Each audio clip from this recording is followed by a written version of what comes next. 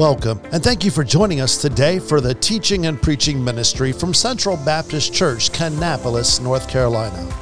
As Senior Pastor Dean Hunter shares from the Bible how to live in a fallen world. The goal of Central Baptist Church is to change the world by teaching the Word of God. Come, let's listen in.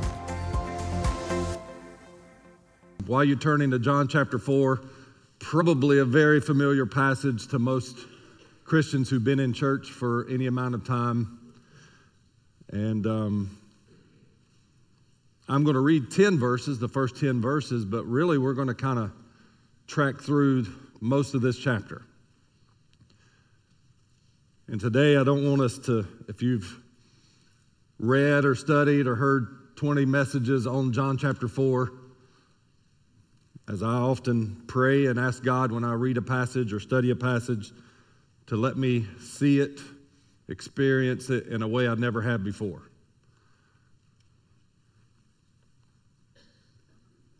The Bible is clear.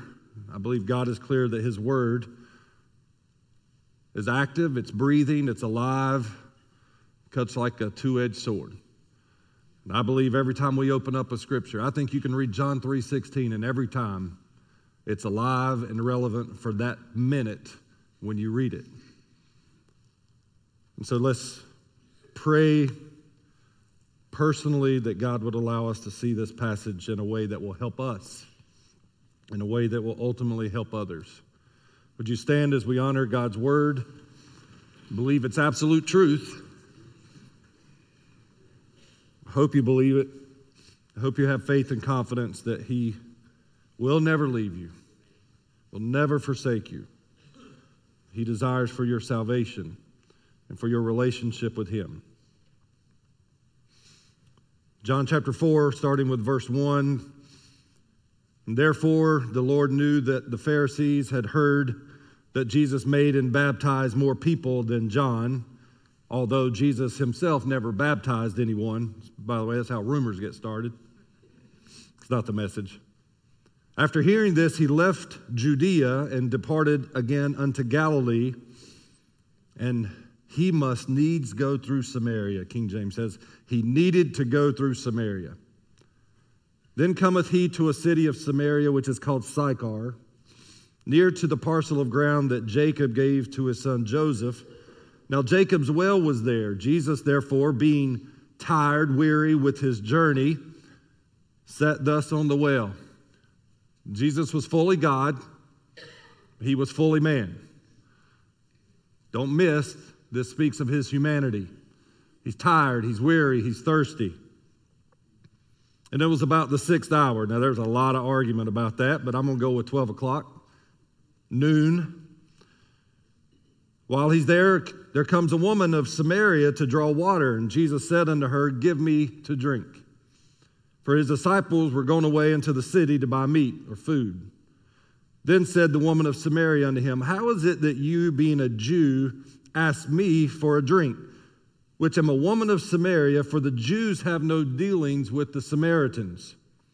And Jesus answered and said unto her, If you knew the gift of God, and who it is that says to thee, Give me a drink, you would have asked Him, and He would give you living water.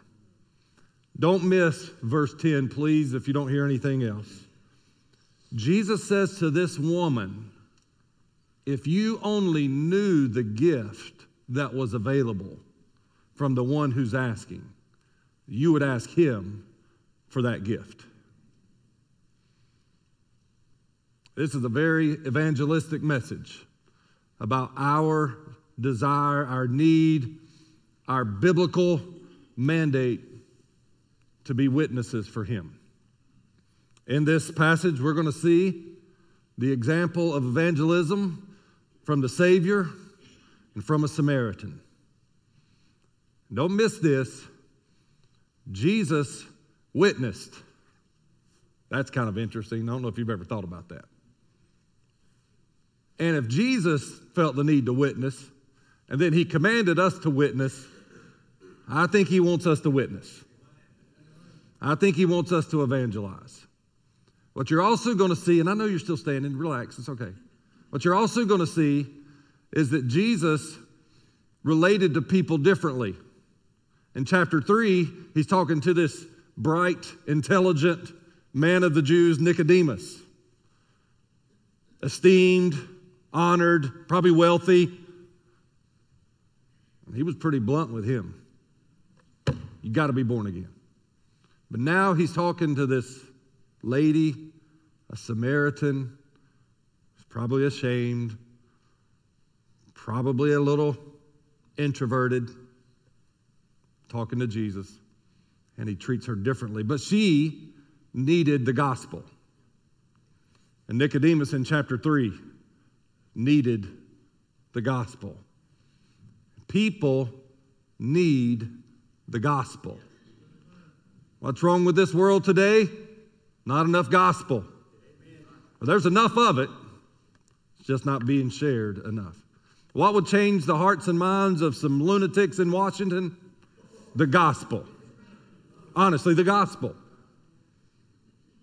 What would change the hearts and minds of that seemingly demonic coworker? The gospel.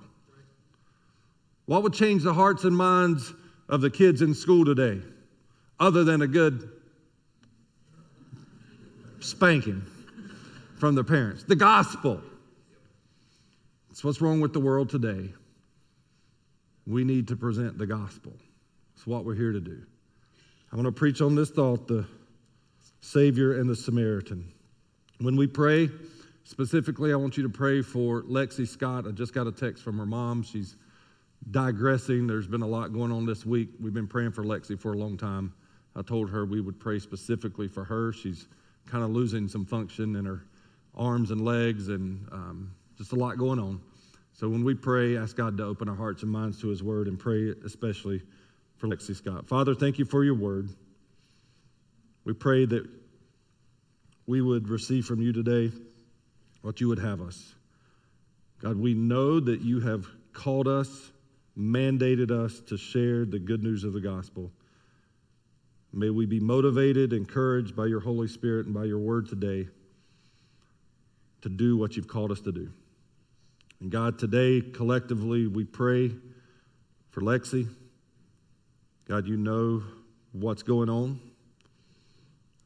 You know, we know what she's been through and this family's been through over the last several years. And God, we pray as humbly and sincerely as we know how for your will to be done. We pray believing that you have all power and you could touch her physically and baffle doctors.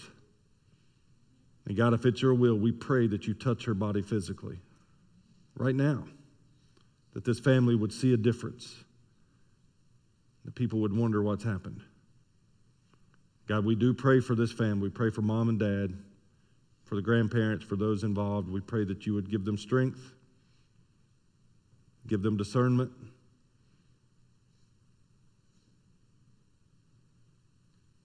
give them peace. We ask this in Jesus' name. Amen. Thank you. You may be seated. In this passage of Scripture, we really see two people highlighted. We see Jesus, the Savior, and we see this Samaritan woman. Many of us are aware of the Good Samaritan. Some scholars and commentators refer to this lady as the Bad Samaritan, which I don't think is very nice, but they do. What we also see in this text in latter in verse 35 is something that was very relatable to last week's message. In the middle or at the end of this scenario, Jesus refers to the disciples, and he says in verse 35, "Don't say that there are 4 months and then comes the harvest. Behold, I say unto you, lift up your eyes and look on the fields, for they are white already to harvest." Last week in Matthew chapter 9, we looked at what's considered probably one of the greatest missionary passages in Scripture, where Jesus saw the people with compassion, and he looked on them as sheep without a shepherd, and they were perplexed and they were scattered, and he had compassion on them, and he taught the need for evangelism. Here again in John chapter 4, really after this dialogue, if you will, is over, he reminds his disciples, the fields are white unto harvest. And John chapter 4 is an example of the fields being white and ready for harvest.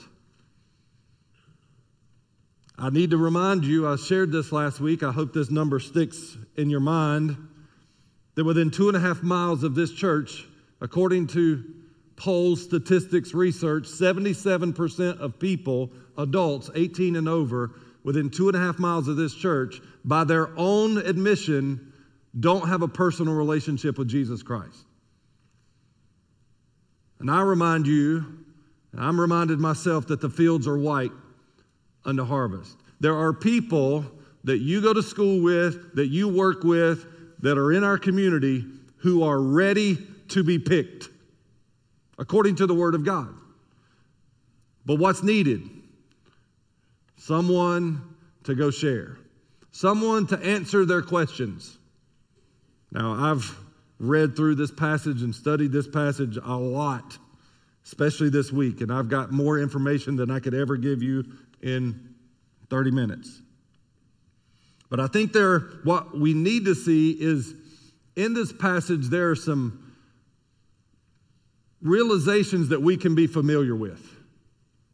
This is going to be very practical as we think about this. People are different. You ever said that? And all people are different. That's a different statement, right? A lot of times I'll say, somebody will ask me, not about y'all, because everybody here is perfect and great. But every now and then somebody will say, well, what about such and such? I was like, they're just different. Anybody else say that? That doesn't sound too bad, doesn't sound too good, just different. Well, can you tell me more? No, they're just different. Go talk to them, you'll find out. But all of our differences make us different, and people respond to the gospel differently. People respond differently to conversations about church. Have you figured that out?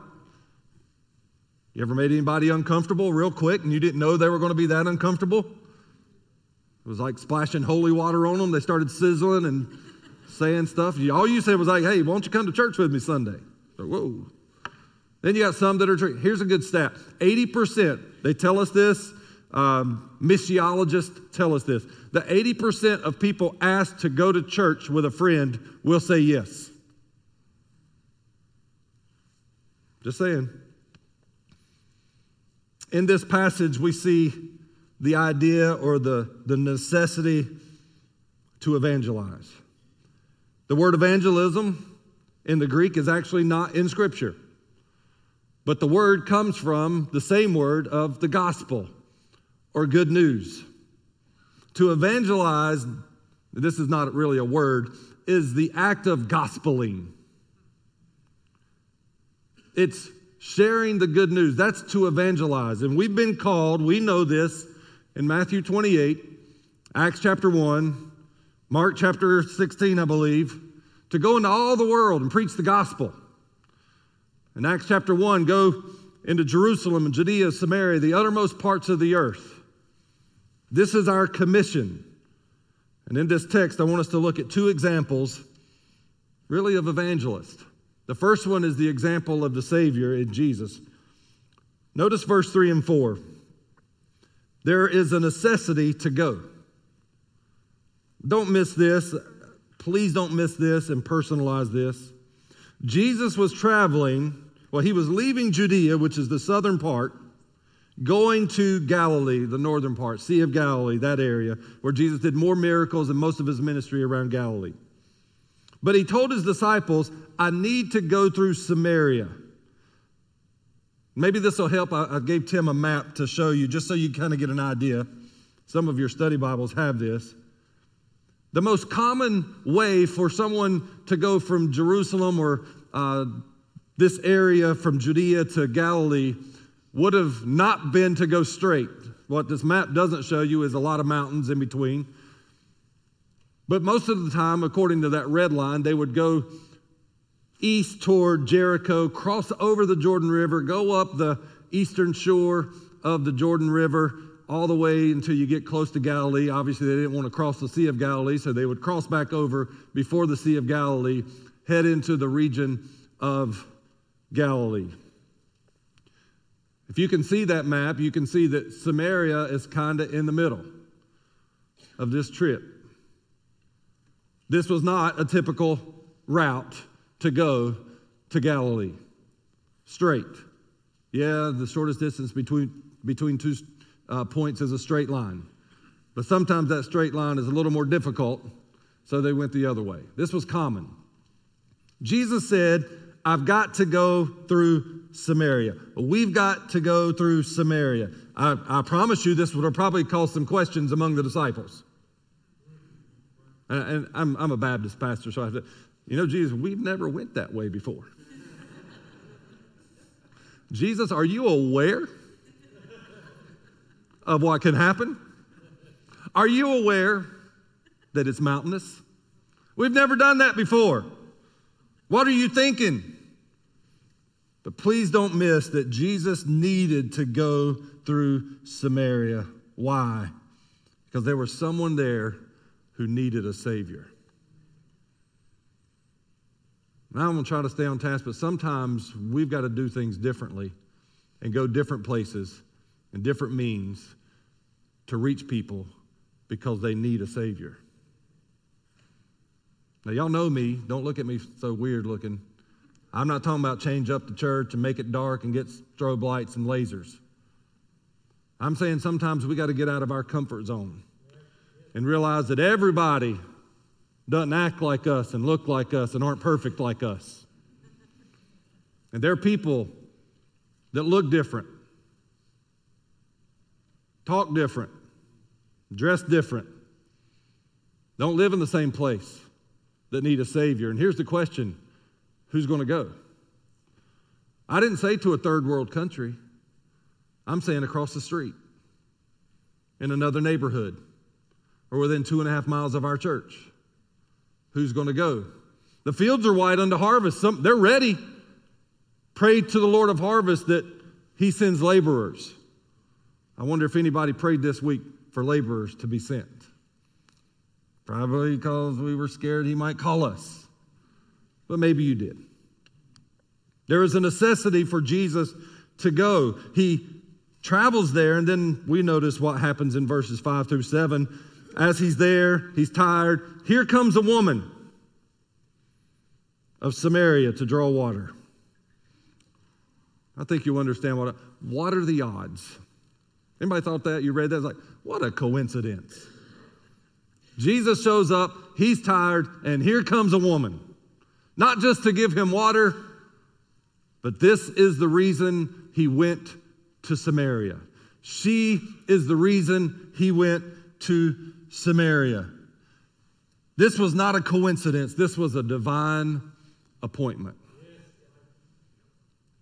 Now, it's hard to be a Christian and not read and hear that and just for a minute say, thank God for his divine appointments. There are no coincidences with God. There are no happenstances with God. You've heard my testimony. I've heard some of your testimony. And I don't know many people who went where they got saved to get saved. I believe I'll go to church today. I haven't been in 20 years. I think I'll go today and get saved. Matter of fact, I don't think people did that. And I don't think if you did get saved that way, you might ought to recheck that. Salvation is a divine appointment. I got to tell this. There's so many new people, and every now and then, I want you to hear this not because it's a story, but because it's a divine appointment. When I was a child, about 9 years old, I was in Cub Scouts from earlier until 9. And Cub Scouts was on a Wednesday night at the Methodist church over there beside Homestead. And I liked Cub Scouts. I don't remember a lot about it, but I liked it. And it was on Wednesday night. Well, we lived literally 40 feet from the front door steps of Central Baptist Church, and they had royal ambassadors, RAs, on Wednesday night.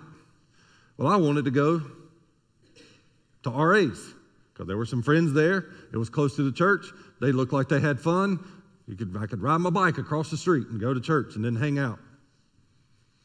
And I don't know if you've realized this as a parent, but you can't go to two places at the same time. Now, I know some of you parents, we're going to make it work. I'm going to take my baby, both of them. I'm going to call that Cub Scout and tell them they need to move that night for my baby to be able to go. But they didn't do that back then. People had sense.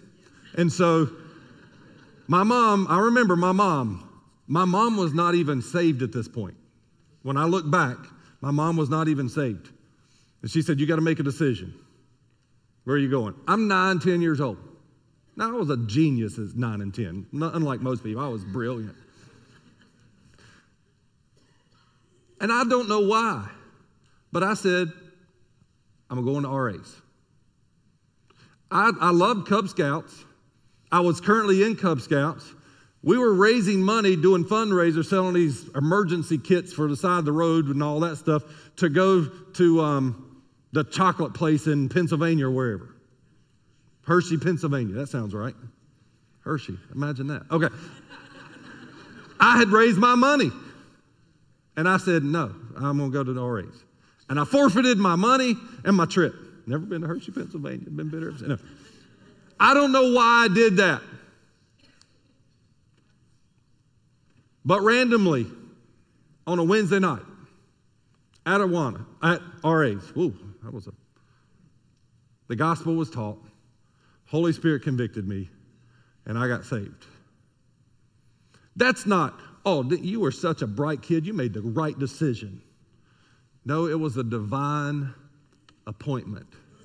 And God is sovereign, and He's in control. It wasn't a happenstance or random coincidence that I got saved when I got saved. And when you got saved, it wasn't random and it wasn't a coincidence. It was a divine appointment.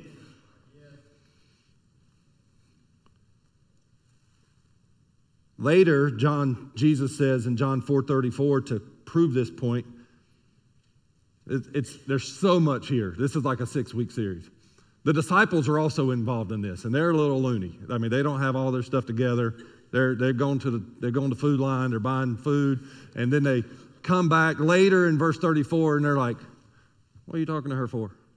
And then they were like, "Aren't you hungry?" He's like, "No." "Come on, you need to eat." "No." "Please eat. We bought groceries." And he says, "My meat or my food is to do the will of the Father which is in heaven." What is he saying?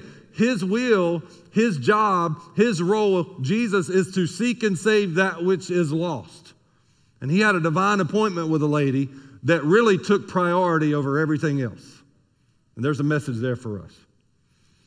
Aren't you glad that he came looking for you?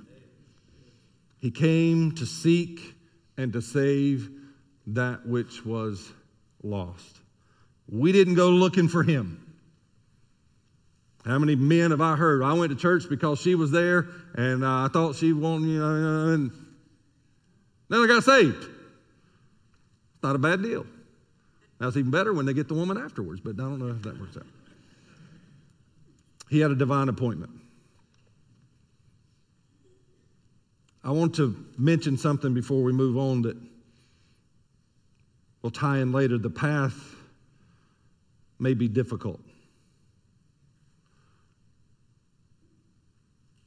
Going to Samaria the way they went would have been difficult. And please don't miss this. There's not a lot of preaching here, but maybe what keeps us from going sometimes is because it's too difficult. Maybe it's difficult because it's not a priority. Maybe it's difficult because it's not comfortable. Maybe it's difficult because that's not how I thought we were supposed to do it. Maybe it will be difficult because it might ruffle some feathers or confuse some people, surprise some people. We'll see that in this text. The reality is it may be difficult, but there is a necessity to go. And there's a necessity to go because there was a necessity to give. Jesus said, if you knew the gift in verse 10, you would ask me, and you would say, give me a drink. And I would have given, or he would have given you living water. Jesus had to go because he had a gift. We've got to go because we have the gift that the world needs. And I've mentioned this earlier, but please get that. Don't miss this. And in the church today, in the American church today, it's easy for us to miss this reality. And it's, as a pastor, as kind of getting middle-aged, or I don't know what I am now. I'm not middle-aged. We had this conversation. Middle-aged, if you live to be 70, middle age is 35. That's the middle age. Well, I'm not living to be 100. I'm about to be 50, so I'm not middle-aged. I'm old now in my book. I'm in the third quarter. We miss this in church today because many of us grew up in church. We grew up in a Baptist church. We grew up in a conservative, spitting and screaming and hellfire and brimstone. And a lot of us grew up that way and in good churches.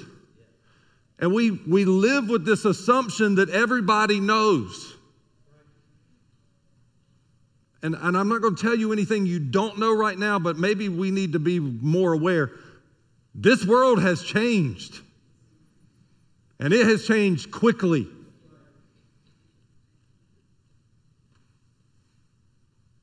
And we woke up. Some of us, many of us woke up at 40 and 50 and 60 years of age and asked this question, what happened? And there's a lot of research and there's a lot of common sense to tell us how this happened. But kids changed. Technology changed, education changed, and a lot of things changed, and it happened quick. And technology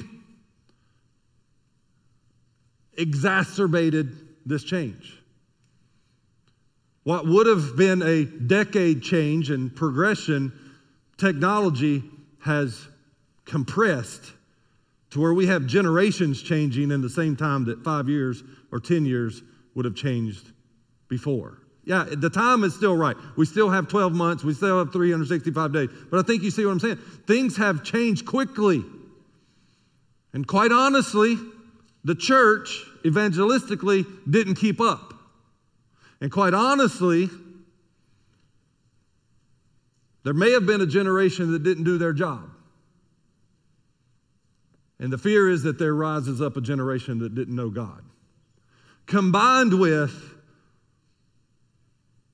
how time has changed, how stuff has changed, how technology has changed.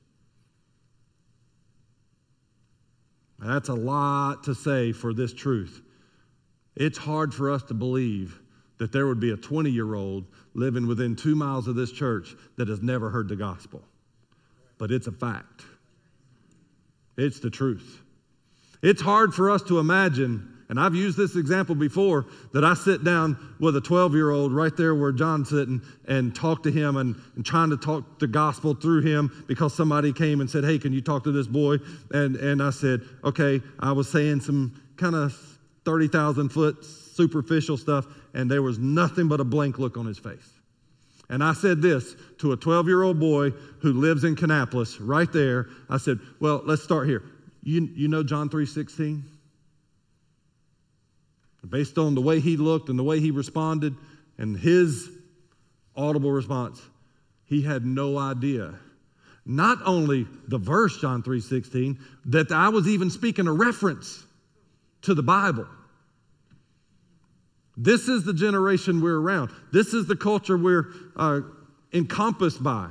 But we in the Baptist church, we're assuming everybody knows what we know. And everybody went to Awana. And everybody went to Bible school. And it's just changed. And don't miss this. There's some people that don't know what they need.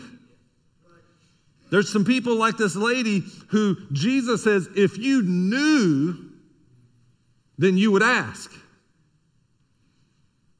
And sometimes we come in with both barrels going, hell and heaven and all that. And they're like, whoa, I don't even know where you're coming from with this. And we live in a multi-ethnical culture and multi-religious. We've got to be aware. We need to be aware that there are some people that don't know they even need a gift. I've said this so many times. People don't get saved until they know they're lost. Nobody's ever gotten saved not knowing that they were first lost. Nobody's ever looking for direction when they think they know where they're at.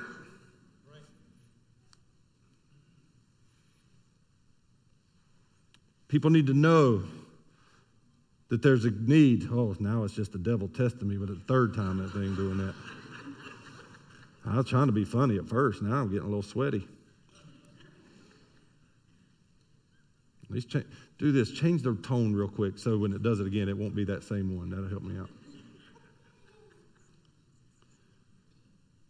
People need to know that there's a gift. The wages of sin is death, but the gift of God is eternal life. For by grace are you saved through faith, not of yourselves. It's the gift of God. They need to know there's a gift. They need to know it's available. And Jesus says, if you would have known, you would have asked me, and I would have given you what? Living water. So much going on, and time is kind of catching me. That phone's got me off track. That's what it is. I'm just kidding. What does it mean to have living water? And we'll see her response to it in a second. It means to have abundant life. It speaks of what Jeremiah talked about in the Old Testament, that the people have committed two evils. They've forsaken me, the fountain of living waters. They forsook God, the fountain of living waters, the only one who can give you abundant life. And Jesus said the same thing in John chapter 10 when he's mentioning himself as the good shepherd. And he said, I came to give you to be your good shepherd. Only the thief comes to steal and destroy, but I came to give you life and life more abundantly. What kind of world would we live in if people knew they needed abundant life and actually took a drink? It'd be a different world. I want us to notice a couple things. Just like the path can be difficult, people can be difficult. Remember John 3, Nicodemus? It was a pretty simple conversation. Jesus went straight to the point. You must be born again. How can a man? He had some questions. How can a man enter to? And he's like, no, you've got to be born of water and the Spirit. And he's like, oh, okay, gotcha. But here, this is a long chapter. People are difficult. People can be difficult. When we talk to someone or witness to someone, it can be difficult. I'm going to fix some problems. If you'll pay attention for the next few minutes, I'm going to fix some problems. What's the number one reason people say they don't witness or evangelize? Fear. I'm scared. What are you scared of? I don't know what to say. Okay.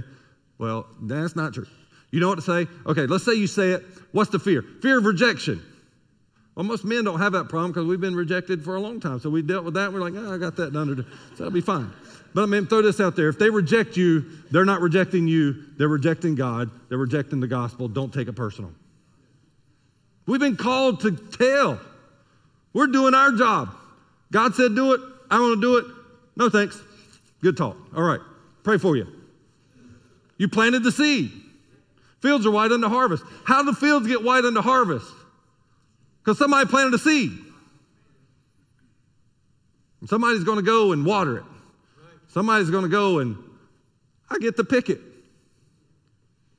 Right? We're all in this together.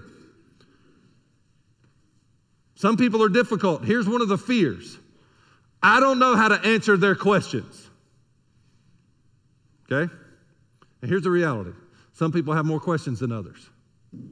Some of us can witness like Jesus, and some of us can witness, I'm going to give the punchline away, like the Samaritan. We'll get there at some point. This woman was a little difficult, but notice how Jesus handles it. I don't want us to leave here today like I can witness like Jesus. I want us to leave here today understanding that people can be challenging when we share the gospel, but there is an answer. There is a response. She had some questions. She had some confusion. She had some conviction. She believed some spiritual or religious things. Look at one of the questions in verse 9. How is it that a Jew asked me to drink, who I'm a woman of Samaria, when you Jews have no dealings with us? There's a message here. She's saying, why are you talking to me? Don't you know the Jews have no dealings with Samaritans? She asked a very simple question. It's interesting to know that Jesus really never succumbed to the social orders of the day. Jesus knew no barriers. There were no lines to cross. This would be a good 20 minutes here, but I'm not going to do it. If you look like you agree or believe it's biblical, then we'll move on. But there's no place for racism in the church. There's no place for discrimination in the church.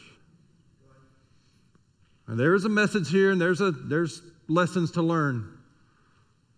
What was socially acceptable among the Jews and Samaritans, Jesus said, who cares? The woman even says, don't you know?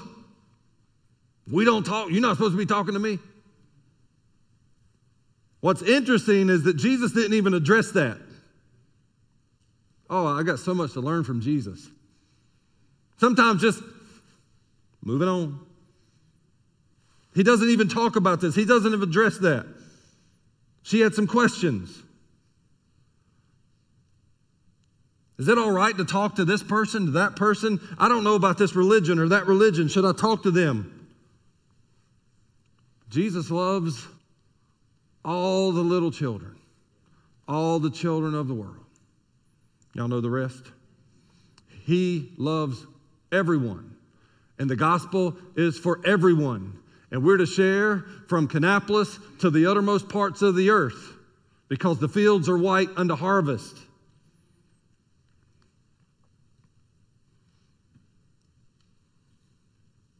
She asked another question that really speaks to her confusion. People sometimes will be not really on the same page as us. In verse 11, you don't have anything to draw with. That's such a silly question. Sometimes there's some conversations that you get worried about, nervous about, and it might be a very simple answer. I've got an example of a guy that I talked to years ago, and he said that the reason he didn't believe the Bible is because the first half contradicted the second half. After about 45 seconds, I realized he was so biblically illiterate, not being critical, he didn't know the first half was called Old Testament, the second half was called New Testament. But somehow he had developed this opinion that none of that was true because the first half contradicted the second half.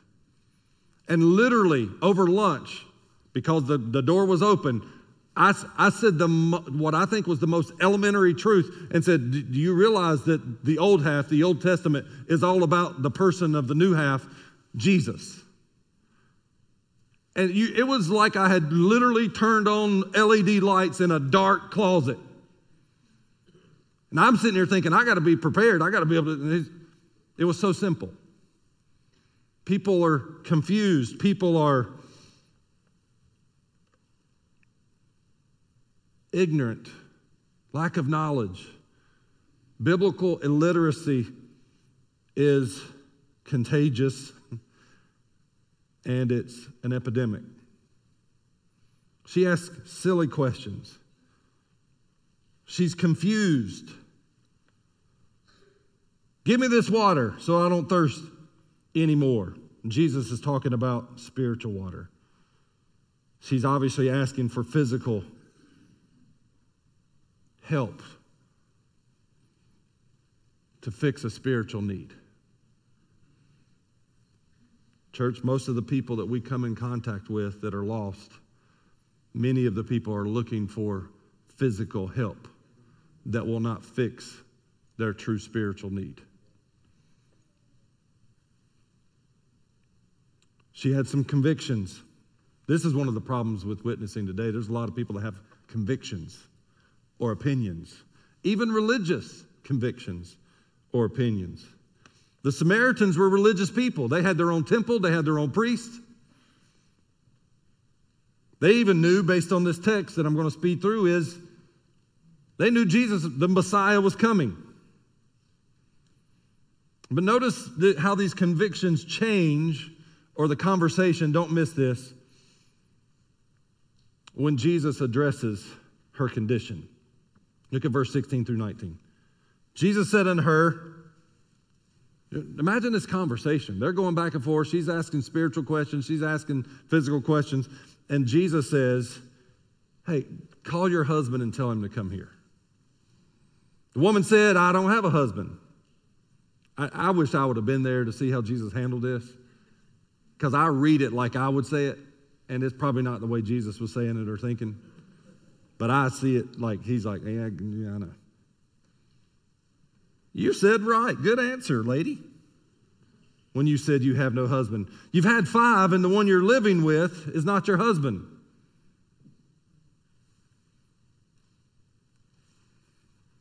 Notice this in verse 19. The woman does confess to her condition. Remember I said earlier, no one ever gets saved without knowing they're lost. No one ever gets saved without knowing they need to be saved. No one's ever been saved that doesn't acknowledge they're a sinner and in need of salvation. And this woman does confess that this is true. She basically says, how did you know that? I perceive you're a prophet. Later we see her confession manifest when she goes into town and says, come see a man who told me everything I ever did. She's confessing, you're right about me.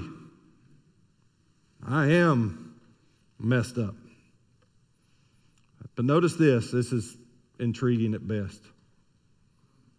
When she's confronted with her condition, she suddenly changes the subject from her immoral lifestyle to a religious controversy that existed between the Jews and Samaritans. Listen to what she says in verse 20. Our fathers worshipped in this mountain, and you say that in Jerusalem is the place where men ought to worship. If you're reading this and you just kind of skim over it like that makes no sense. She kind of deflects. And don't miss this. The burden's on the church. The world knows about our religious squabbles and skirmishes, our arguments. The world knows if churches don't agree on things. And this lady says, hey, I know y'all don't agree with us on such and such and such. There was a debate going on about religious worship, where to worship at. She changes the subject. Notice what Jesus says in verse 23. The hour is coming, and now is when worshipers shall worship the Father in spirit and truth, for the Father seeks such to worship him.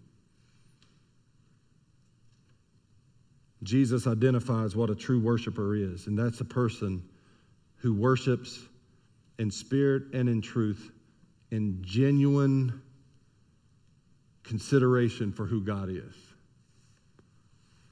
Not about the place. There's actually a very theological answer that Jesus gives here. He says, you don't worship what you know, but the hour is coming and now is. This is a unique expression where Jesus speaks of the future expectation of his return, but hey, I'm here now. What is he saying? Today's the day of salvation. If you're here and you're lost, today's the day of salvation. There is a future expectation of Jesus returning, but he's here now. And salvation is available now. True worshipers understand that Jesus is the way, the truth, and the life. I want to note after church, somebody tell me who that is. Find out if it's somebody that's deaf or just hates my guts.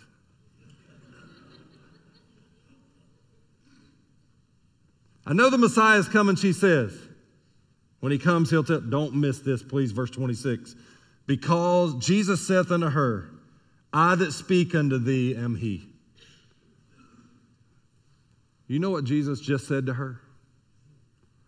He's not only acknowledging that he's the Messiah, which was rare for him to do.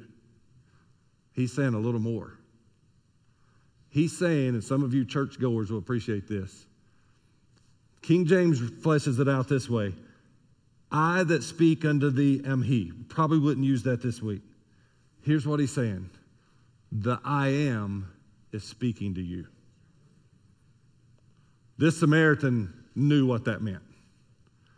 Jesus is saying, I am the I am. Remember what he said to Moses at the burning bush? The I am. I am he. I am that I am. Jesus is saying to this woman, I am the living water. I am the bread of life. I am the light of the world. I am the door. I am the good shepherd. I'm the bread of life. I'm the resurrection and life. I'm the true vine. I'm the only way, the only truth, and the only life. He's saying, as he said in John 8, before Abraham was, I am. She had met the I am. She was a little confused, but Jesus had the answer. She was thirsty, but he had the water she needed. This is very preachy and very simple. Church, there's a lot of thirsty people in our lives. Many of them know they're thirsty. They just need to be offered the right water. We see the example of the Savior, and this is the conclusion. And everybody say amen. The example of the Samaritan. You say, oh, another point? No, I'm going to wind it down. Just as Jesus had the necessity to go and the necessity to give, this woman, this Samaritan, also had the same necessities. She had to go. In verse 28, she left her water pot, went her way. She had just been witnessed to by Jesus. She had just met the Messiah. She had just met the one who knew her condition. She had just acknowledged her condition, and she says, I got to go.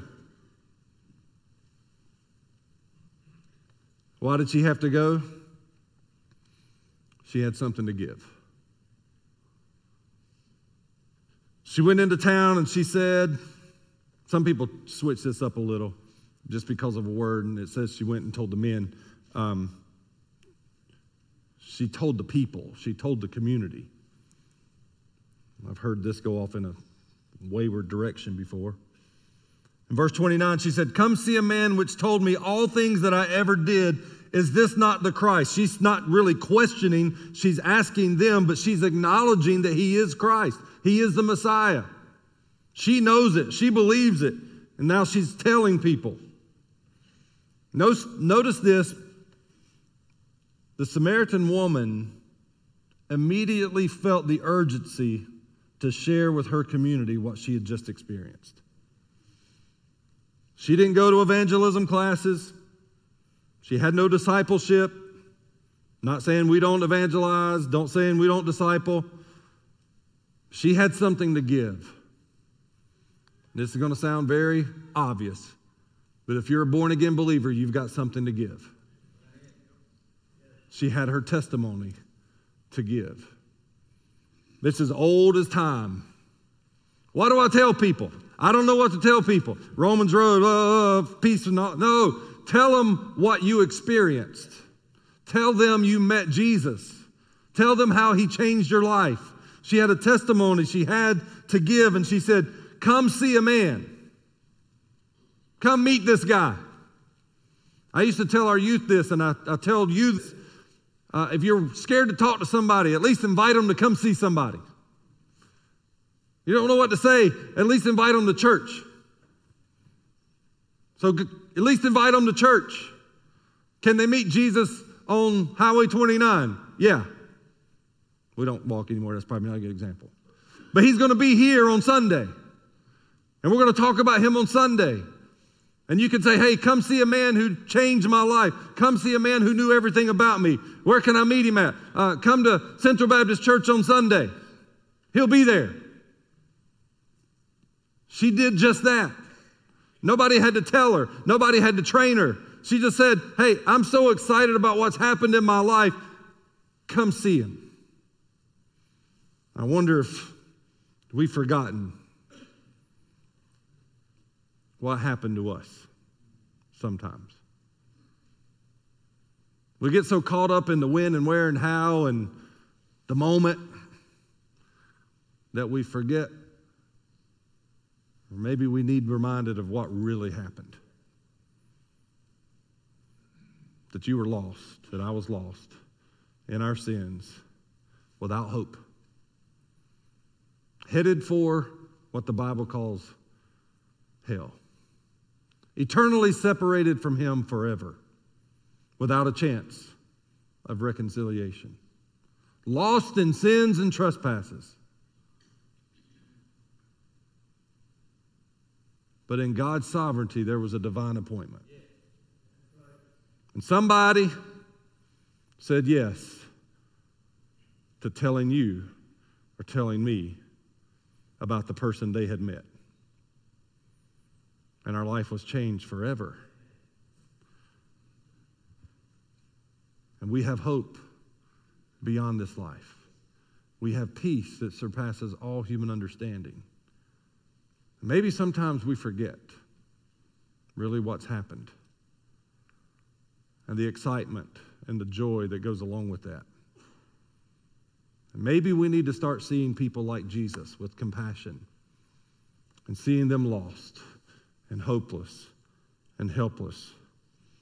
And do as simple or as simply as this woman, just go tell somebody what happened. Who's to know if the seed has not already been planted weeks, months, years before?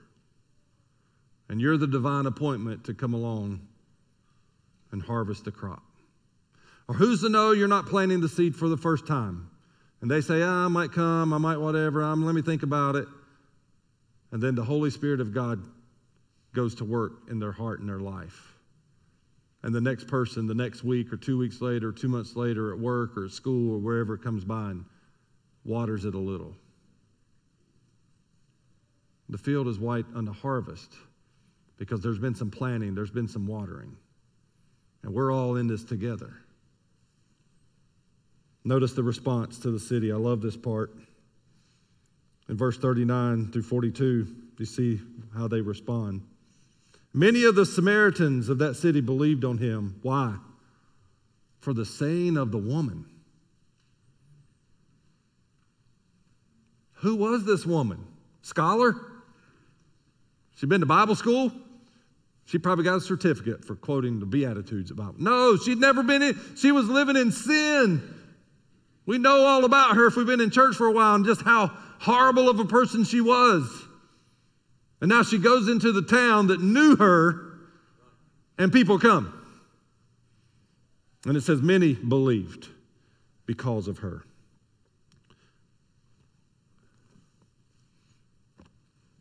I can't convict a heart, only God can. But I wonder, just wonder, no answer needed, how many people have believed because of the testimony of me? Or how many people have believed because of the testimony of you? Or how many people need to hear the testimony of me and of you? I know God's commissioned us to do it. He expects us to do it. And if this Samaritan woman who'd never been to a Baptist church can do it, I think we can probably do a much better job. Would you pray with me? Father, we thank you for your word that's so clear. Thank you for the examples you give us in Scripture, the model that you are of how we should live, how we should share the gospel. Thank you for the testimony of the Samaritan woman who had her life radically changed and wanted to tell somebody. Certainly our prayer is that we are convicted to do the same.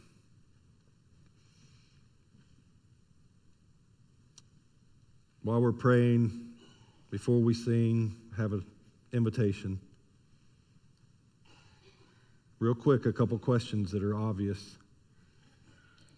If you're a believer, are you sharing the gospel? Are you sharing the gospel the way we should? The way you should? What's expected is we as a church, are we doing it? Let me ask this to just be specific. You teenagers in school, do your friends know your testimony? Do they know who you are? So I live a pretty good life. I don't do this and this and this like them. Do they know that you're born again? Have they ever heard that you've been saved and how that happened and why that happened? Certainly wouldn't just pick on the kids. How about us adults? The person in the cubicle next to you that you talk to about everything under the sun know your testimony? The person you see every day, they think they know everything about you, that they know that you're born again.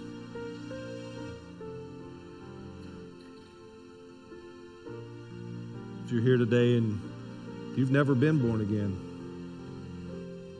maybe today's the first time you realize your condition, you're lost in your sin and need salvation. Maybe today's the first time you've recognized, maybe through conviction of the Holy Spirit, that you can be born again. There's a gift of salvation. It's a free gift by God's grace and His mercy. The day would be the day you call on Him and be saved. Acknowledging your loss, acknowledging that Jesus died on the cross for your sins, and making Him Lord of your life today. Would you stand as we sing? Altars are open. If you want to come to an altar, if you want someone to pray with you, you can do that as we sing. Thank you for listening today. If you'd like to know more about Central Baptist Church, events, and ministries, please visit our webpage at cbckannapolis.com.